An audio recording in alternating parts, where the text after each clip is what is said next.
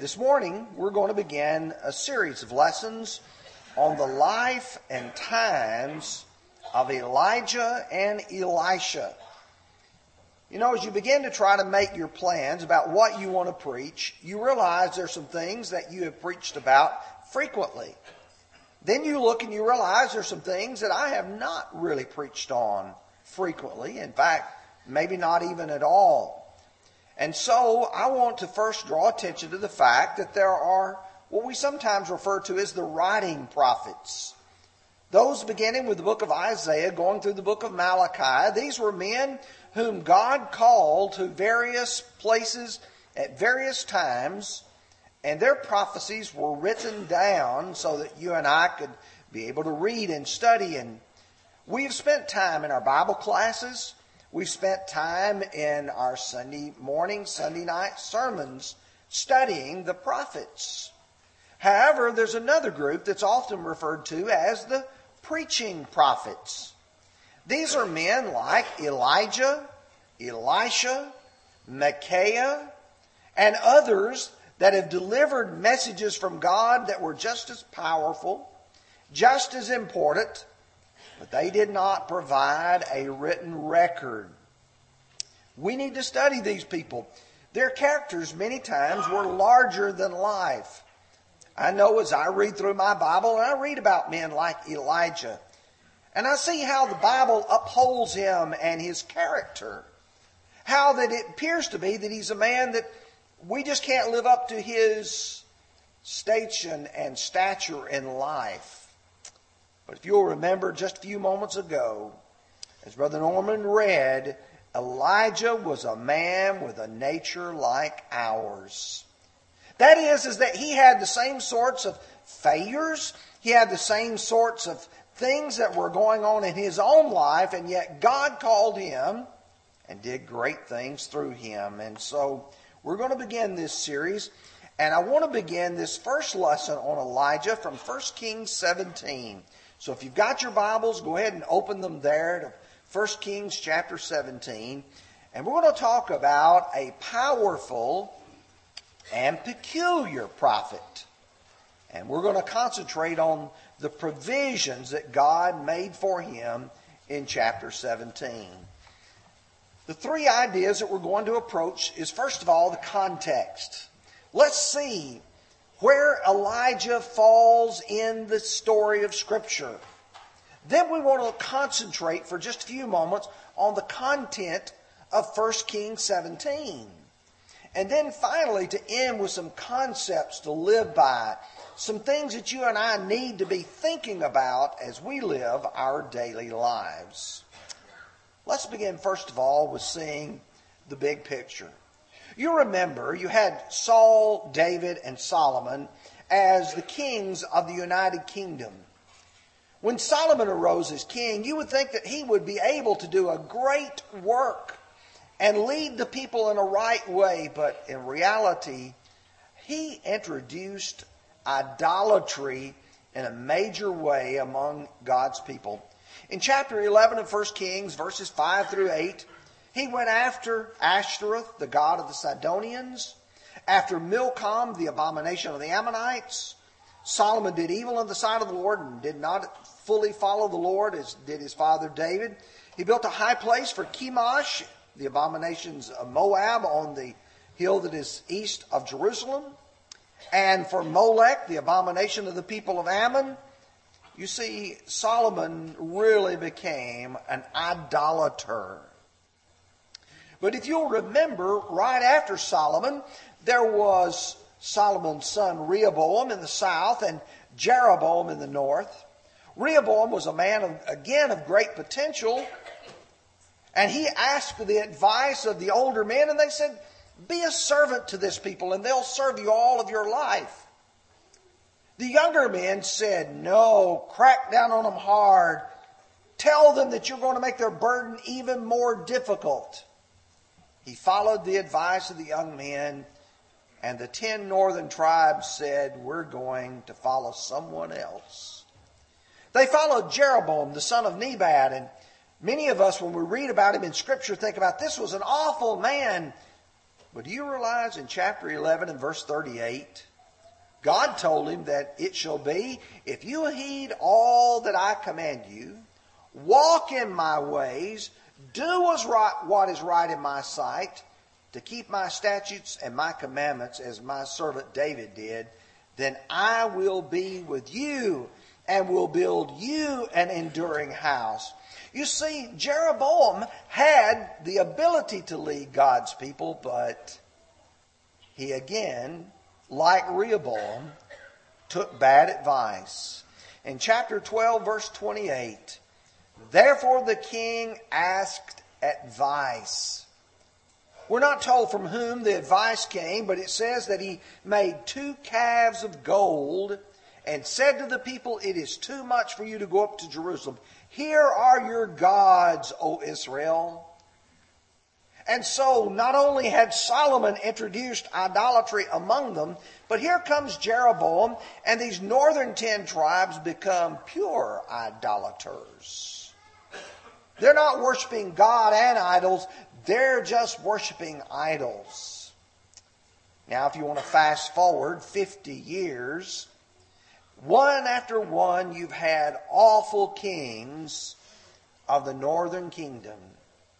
And thus God raised up Elijah the prophet to address the sins of the northern kingdom.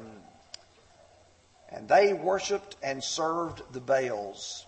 You may remember that the king's name was Ahab, and his wife's name was Jezebel. And Jezebel had 450 prophets of Baal, and 400 of the Ashtoreths, who sat and ate at her table.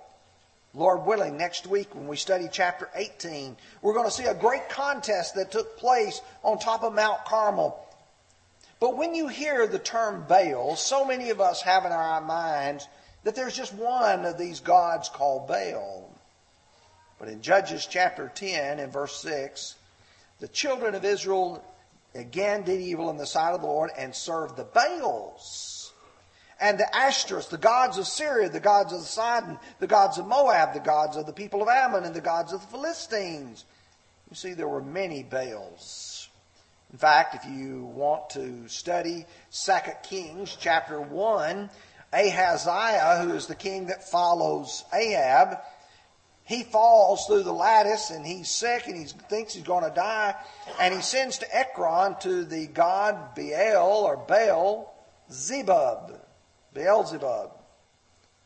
And that's the god of Ekron. The Baal worship has been introduced. But he's an interesting character. As you begin chapter 17, and now let's just focus our content on the content of this passage for just a few minutes. You read in the first verse, and Elijah the Tishbite of the inhabitants of Gilead said to Ahab. From that we learn that he is Elijah. The first part of his name, El, that's for Elohim, God. The last 3 letters, J-A-H, is from Yah or Jehovah or Yahweh, which means the Lord. So he's saying, God is my Lord. I follow him. He is from Tishbe. If you look at the Sea of Galilee in the north and the Dead Sea in the south and the Jordan River that flows between them, and you go just east of the Jordan River, that's the area of Gilead. It's a hilly, rough, raw, mountainous country. That's where Elijah was from. He just appears on the scene. It's not as if he's been raised to do this job. Here's a man God called him. He's not a professional. He's not polished. He's plain spoken. In 2 Kings chapter 1 and verse 18, so they answered, a hairy man wearing a leather belt around his waist. And he said, it is Elijah the Tishbite. If Elijah were to come into this pulpit, you'd look and you'd say, boy, he's different. He's peculiar. The fact that he was hairy could have been the fact that he was just a rough, raw-looking man, burly, with hair flowing everywhere, maybe a large beard. Or it could have been that he was a man who wore a lot of hairy garments. In Matthew chapter 3, verse 4, now John himself was clothed in camel's hair and a leather belt around his waist, and his food was locust and wild honey. We're going to observe the fact that John the Baptist was a lot like Elijah. In fact, Jesus called him that. In Matthew 11 and verse 8, it's a very interesting statement as Jesus describes John the Baptist. He said, what did you go out to see? A man clothed in soft garments? Indeed, those who wear soft clothing are in kings' houses. What this is saying is about Elijah as well as John the Baptist. These are men that are rugged. They're manly men, if you will. That's the kind of man that Elijah was. He also was a man with a very strong passion. He believed in God. He believed what God wanted him to do was what a person ought to do. And he was a man who would call fire out of heaven. Later when Ahaziah in chapter 1 of 2 Kings is wanting to know if Elijah will come, he sends 50 men. And when those 50 men arrive, Elijah calls down fire out of heaven and consumes those 50 men. Ahaziah sends another 50 men. And the captain arrives, and Elijah calls down fire out of heaven and consumes those 50 men. Ahaziah calls a third captain of the 50. And this man, as he arrives close to where Elijah's at, he says to Elijah, please, I already know what's happened to those two others. Please, please take care that you don't take my life. And Elijah spared him. You can compare this to what we find in Luke chapter 9 and verse 54. James and John, the sons of Zebedee, they were traveling with the Lord, and they came through a Samaritan village. And when the disciples, James and John, saw this, they said, Lord, do you want us to command fire to come down out of heaven and consume them, just as Elijah did? You see, Elijah was a man of a strong passion. In Luke 1, 16 and 17, talking about John the Baptist being like Elijah, he will turn many of the children of Israel to their God. He will also go before him in the spirit and the power of Elijah. You see, John the Baptist was fulfilling in his preaching the same kind of passion that was exhibited by Elijah. But then you get to the part about his preparation and provision. God's about to put Elijah through some training. And training of God is not always like a person might expect. Some of us would expect, okay, well, let's send him to the school of the prophets. Maybe we ought to give him this kind of training. No, God knows what he wants him to do. And so as you begin, let's look at verses 2 through 7 of 1 Kings chapter 17. Then the word of the Lord came to him, saying, get away from here and turn eastward and hide by the brook Cherith, which flows into the Jordan. And it will be that you will drink from the brook, and I have commanded the ravens to feed you there. So he went and did according to the word of the Lord, for he went and stayed by the brook Cherith, which flows into the Jordan.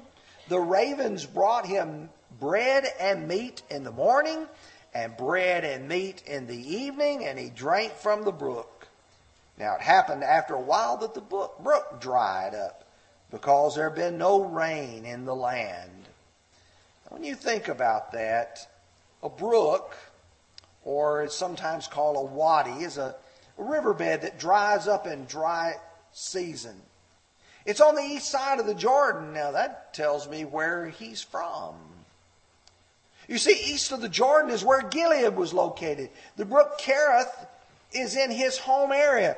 We could put it, he's going back home to his home territory to there learn dependence upon God. He's not going to be able to provide his own water. He's not going to be able to provide his own food. In fact, God has chosen to provide the ravens for him. Just like in Luke chapter 12, verse 24, consider the ravens, for they neither sow nor reap, which have neither storehouse nor barn, yet God feeds them. Interesting. You take a bird that does not store up anything. He has his, we would call it, daily bread. Every morning, every evening, Elijah had to learn God provides for me just like he provides for the birds of the heavens. He was also told to hide. After he had prayed that it would not rain, and it had not rained for 3.5 years, Ahab wanted to kill him. And so you're going to go there and hide. You're not going to be found by him. God provided him a place of safety. God provided him a time to mature. And God provided provision to sustain him. You look at Elijah. Here's a man, where he's gone, what he's learning. I could compare this to the children of Israel and their wilderness wanderings. God provided for them protection from their enemies. God provided for them water from the rock. He also provided them the manna in the wilderness. Give us this day our daily bread. But second, God sends him then to Zarephath. Read with me now as we pick up in verse 8. Then the word of the Lord came to him, saying, Arise and go to Zarephath, which belongs to Sidon, and dwell there. See, I have commanded a widow, to provide for you. So he arose and went to Zarephath, and when he had come to the gate of the city, indeed a widow was there gathering sticks. And he called to her and said, Please bring me a little water in a cup, that I may drink. And as she was going to get it, he called to her and said, Please bring me a morsel of bread in your hand. And so she said, As the Lord your God lives, I do not have bread, only a handful of flour in a bin, and a little oil in a jar. And see, I'm gathering a couple of sticks that I may go in and prepare it for myself and my son, that we may eat it and die. And Elijah said to her, Do not fear. Go and do as I have said, but make me a small cake from it first, and bring it to me, and afterward make some for yourself and your son. For thus says the Lord God of Israel, The bin of flour shall not be used up, nor the jar of oil run dry, until the day the Lord sends rain on the earth. You know what? God did exactly what he said he would do through Elijah. Now here's something interesting. First, he was sent back to his home area east of the Jordan River. Now he is sent all the way to the Mediterranean coast to the city of Sidon. Someone says, Well, I don't understand the significance. You see, the wife of Ahab, Jezebel, was the daughter of Ethbaal, king of Sidon. So what he is doing now, he's going to the area where the worship of that Baal originated. God is preparing him. And there he's going to be cared for by a widow, one of the poorest of society. You would have thought that if God was going to send Elijah to the city of Sidon, that he would have found one of the rich people there and said, Let him provide for you. But no, God said, this widow, not just a widow, but a poor widow, one who had nothing, almost ready to die. God often chooses the weak and the small to show his power. Do you remember in the book of Judges how God chose Gideon and 300 men to deliver them from the Midianites? God often will choose small things, and he chose this poor widow to further teach Elijah the lesson. Now the third thing that was a part of this preparation of him. Look with me now at verses 17 through 24. Now it happened after these things that the son of the woman who owned the house became sick. And his sickness was so serious that there was no breath left in him. So she said to Elijah, "What have to do with you, O man of God? Have you come to bring my sin to remembrance and to kill my son?" And he said to her, "Give me your son." So he took him out of her arms and carried him to the upper room where he was staying and laid him on his own bed. And then he cried out to the Lord and said, "O Lord my God, have you also brought tragedy on the widow with whom I lodge by killing her son?" And he stretched himself out upon the child 3 times, and he cried to the Lord, saying, "O Lord my God, I pray, let this child's soul come back to him." And then the Lord heard the voice of Elijah. And the soul of the child came back to him, and he revived. And Elijah took up the child and brought him down from the upper room into the house and gave him to his mother. And Elijah said, "See, your son lives." And then the woman said to Elijah, "Now I know by this that you are a man of God, and that the word of the Lord in your mouth is truth." You see, this widow, her son dies. It's got to be a small child, because a child is in her arms. The child is not old enough to do anything, but that's her future. The future that her son grows older and is able to provide for her and himself. You see, not only was there an emotional loss, but that was her future as well. But he was raised from the dead. In verse 24, "Now I know that you are a man of God." You see, there was a lot learned from that. But you see, in my mind, there's a foreshadowing. Just like when Jesus raised Lazarus from the dead in John chapter 11, it's foreshadowing his own resurrection that will be taking place not many days after that. When you see the raising up of this son, the prospects for the future from a poor woman who had little to nothing, this is foreshadowing the resurrection of God's people. That God is going to bring them back, that there's going to be something great in the future. John 11:4, Jesus said that Lazarus' death was not for death, but was for the glory of God. Things may look bleak, but God provides. And so what do we see in this section of 1 Kings chapter 17? We see God preparing, God providing for the needs of Elijah. And what that's going to do is lead us into some things that you and I need to walk away here with. There's some lessons that I need to learn, that you need to learn. And the first one is problems often prepare us for greater service. And many times we don't see the benefit until later. Sometimes today I am facing a very difficult challenge. Can I learn from that that'll help me to do something greater for the Lord in the future? I always ought to look at my problems to have some potential in them. A second concept that I think we need to walk away is that God can use unpolished people to accomplish His will. Not everyone is an Apollos who is eloquent in his speech. Sometimes God chooses men like Moses, who said in Exodus chapter 3, "Oh Lord, I'm not eloquent."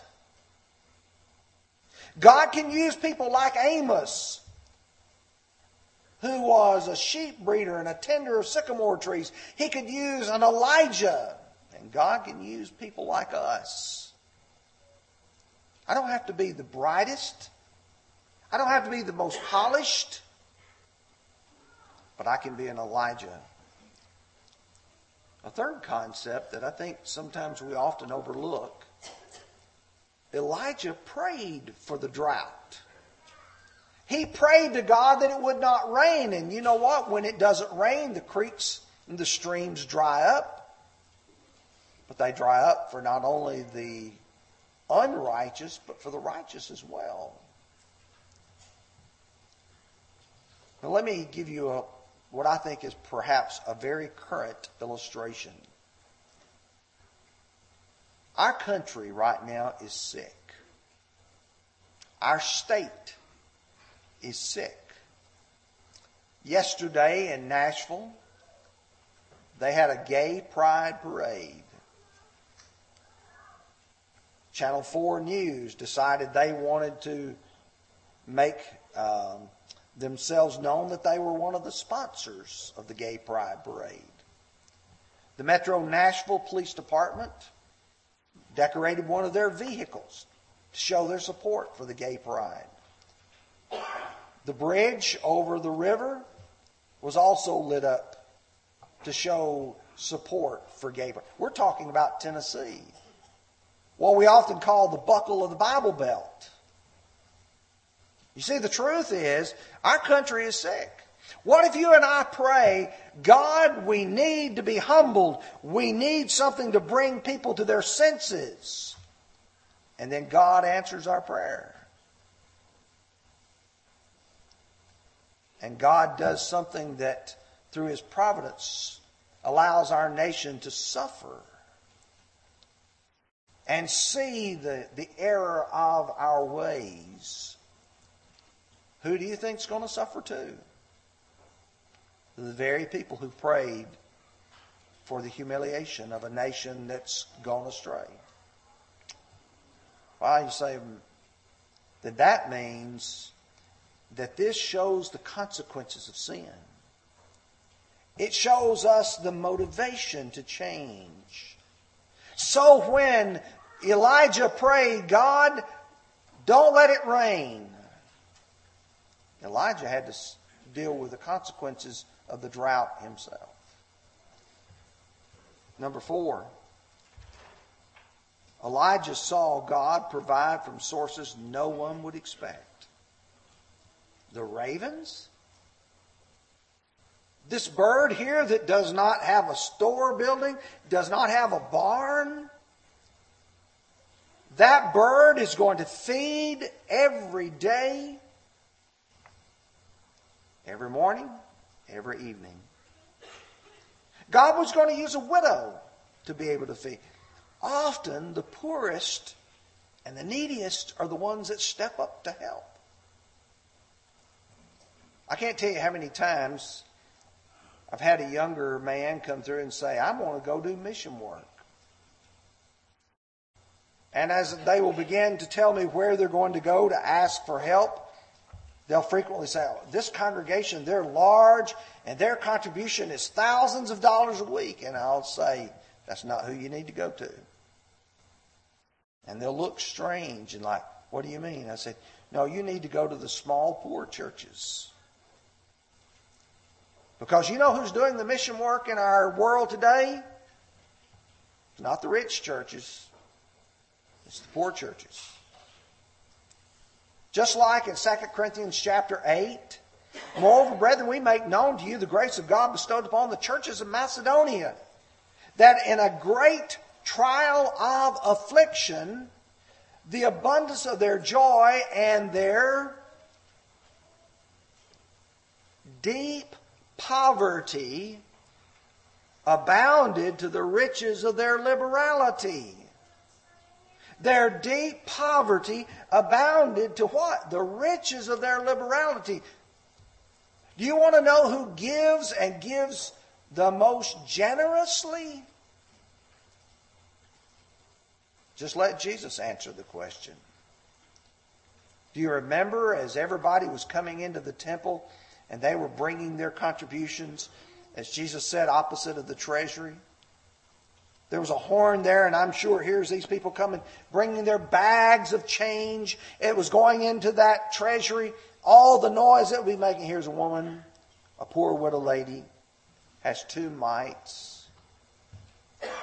Oh, you say, I think I'm beginning to see the picture. Often those with the greatest resources are not the ones who are giving. It's the ones who have so little are the givers. But God rewards those who provide. God rewarded the widow at Zarephath. He rewarded her in providing food for her until the rain came. God rewarded her by taking care of her son. Mark 9, verse 41, for whoever gives you a cup of water to drink in my name, because you belong to Christ, assuredly I say to you that he will by no means lose his reward. God takes care of those who provide for his own. What he learned was you walk by faith and not by sight. If Elijah had only thought, well, now I've got to be able to work this out. Lord, how are you going to do this? How are you going to take care of me? That's him walking by sight. But when God said, go to the brook Kerith, there I'm going to take care of you with the ravens and the water, he went. When God said, go to Zarephath, he went. Because he was walking by faith. 2 Corinthians chapter 5, verse 7, not by sight. You can be an Elijah if you'll let God use you. As you read and study through your Bible and you recognize this is what God says, then you need to be like an Elijah and you do whatever God's Word tells each of us to do. Someone says, but I can't do great things. You can do what he did. Elijah was a man of like passions as us, and he prayed. Well, I can do that. I can pray. Can't you? Pray for God's will to be done. You can obey. When you read God telling him, you go to the brook Kerith, he went to the brook Kerith. You go to Zarephath, you go to Zarephath. And God says, you believe and are baptized, you'll be saved, Mark 16:16. You repent and be baptized, Acts 2, verse 38. Do what he says. Or, you can be a raven. Or you can be a widow and do what you can where you are. You know, I can see some women saying, I am past the prime of my life. I no longer have the financial ability. I no longer have the strength to do what others would do. Or even to say, I'm a woman and I can't do what men are called to do. But you can do what you can. And you can be a person serving God where you are, just like that widow of Zarephath. This morning, I'm certain that in this audience, we've got some people who need to be baptized for the remission of your sins. I'm certain that it's been going through your mind perhaps for some time.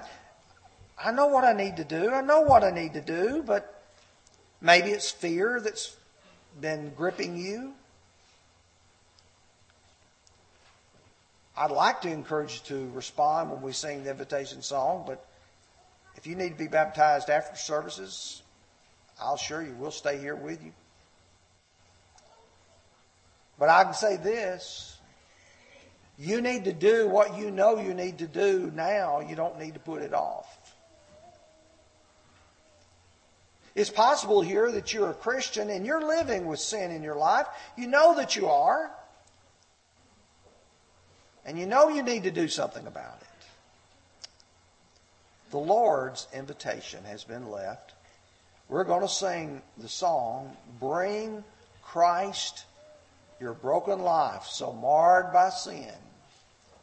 And if you need to respond, will you come as we gather, stand and sing?